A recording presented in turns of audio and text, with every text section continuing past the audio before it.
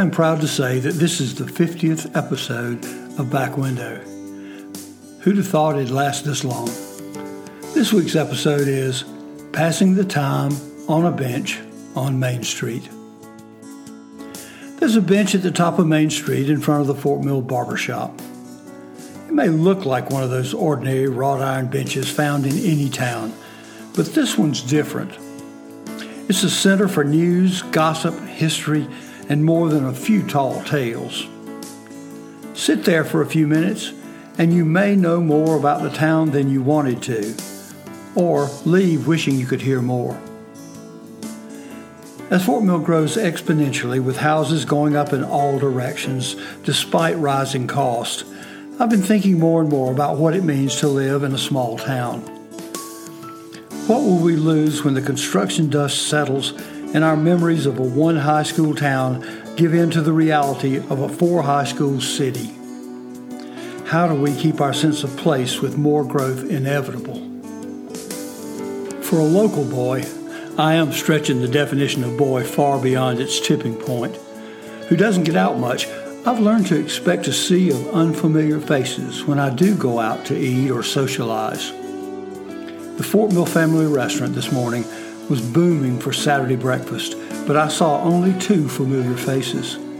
David Bivens and his wife spoke to me as I came in, and while it was just a simple hello, seeing people I know is like a welcome home.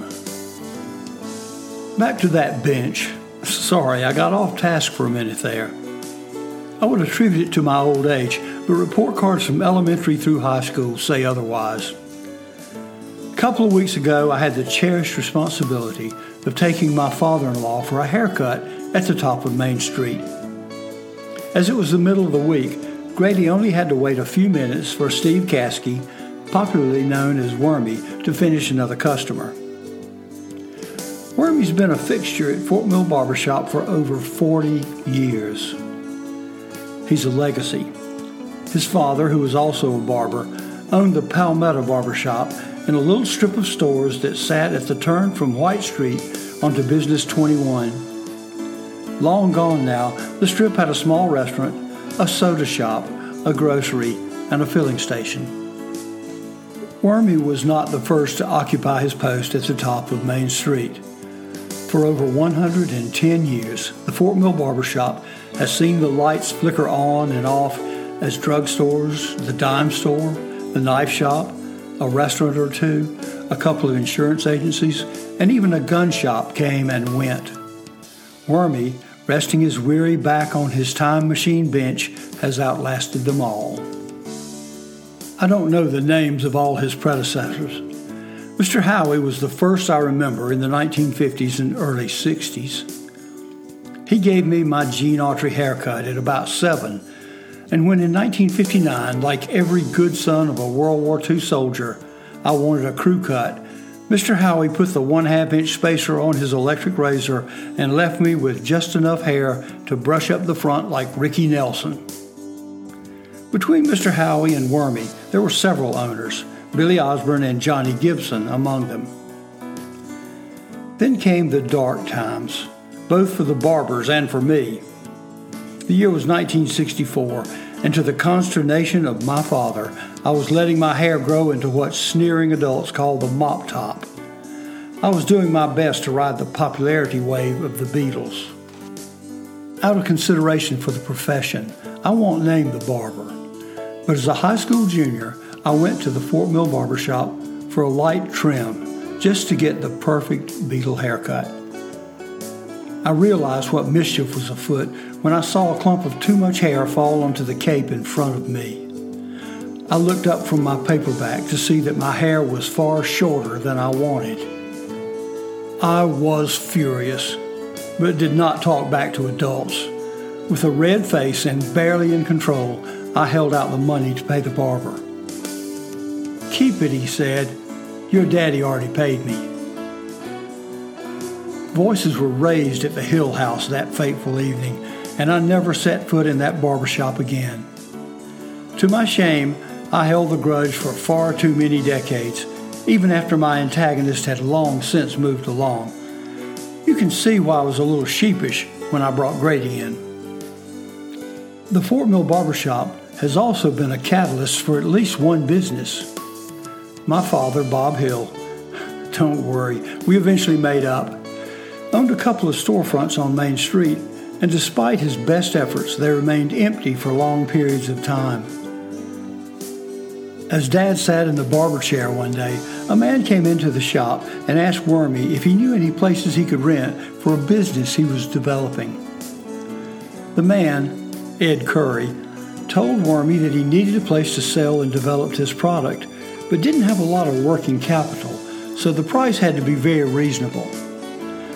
My father piped up and said, "I believe you've come to the right place." Pucker Butt Pepper Company, developers of the Carolina Reaper pepper, took its place on Main Street, and the rest of the story is in the Guinness Book of World Records, world's hottest pepper.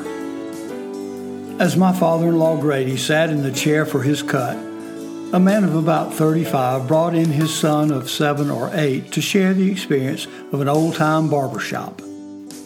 It was Mayberry again, a comparison I'm sure Wormy is tired of. And Opie sat and waited while Wormy trimmed Grady's hair just the way he has for over 3 decades. As the notion of this story took shape inside my chaotic mind, I questioned Wormy about the experience he had over the years. I must have gone on too long, because Grady, quiet during his cut, gave me a stern look and said, "If you talk to him, the haircut takes a lot longer." One look over at the fidgeting 7-year-old, and I knew he was right. The restless boy was about the age I was when Mr. Howie was moved to ask me, "Boy, did your mother feed you jumping beans for breakfast?" But it was worth the time. Wormy told me about the strangely shaped bit of a tree in the front window.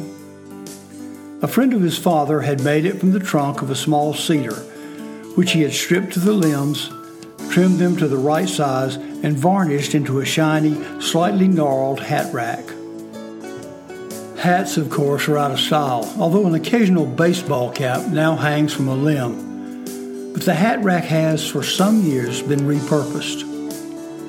When the Yuletide season rolls around, the hat rack becomes Fort Mill's second official Christmas tree.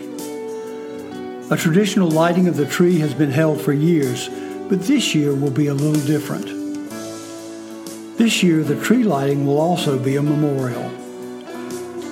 Former Mayor Charles Powers and Fort Mill native Fred Moore, the traditional tree lighters, both passed away in the past year. This Christmas season, the tree will stand in the window in their honor. As Grady and I came out of the shop, I noticed the going out of business sign in front of Kimbrell's furniture store just next door. In the late 40s and early 50s, my father, fresh from 3 years in the Pacific with the Marine Corps, took a job delivering furniture for Kimbrell's. The manager, Eb Kimbrell, became a family friend, and his sons Gary and Tommy were among my first friends. You may remember Gary from our ill-fated walk in my story, Pineville, Bad Water, and Pocket Change. When Eb transferred to the Statesville store, another Kimbrell took over for him. Bill Kimbrell, only a distant relative of Eb, took over the store and began a long career notable to me for 2 reasons. Anytime a young Fort Mill couple began life together, they were likely to hear, "Buy some furniture from Bill Kimbrell. He will give you credit, and you can build on your credit rating from there." It was how I first built a credit record, and I know many others who did the same. Bill was also Fort Mill's most noted fundraiser. He was never afraid to ask anyone to contribute money toward a good cause. He was recognized for those good works by the Boy Scouts, among many other groups. When he passed away, it was a great loss to the community. In a matter of weeks, Kimbrell's will join the other stores that have come and gone, leaving the cutting room and the Fort Mill Barbershop as the only holdouts not yet lost in the wake of progress. Wormy's not bitter about the changes. His love of the town overrides the aggravation of too much traffic and too many new developments. He's seen Main Street come back to life with restaurants and a brewery and lots of laughing people. It is better, he says, to be growing than to be drying up. It might seem to some folks that Wormy sits on his bench and watches the world go by, but they couldn't be more wrong. It doesn't go by. It stops and talks with him.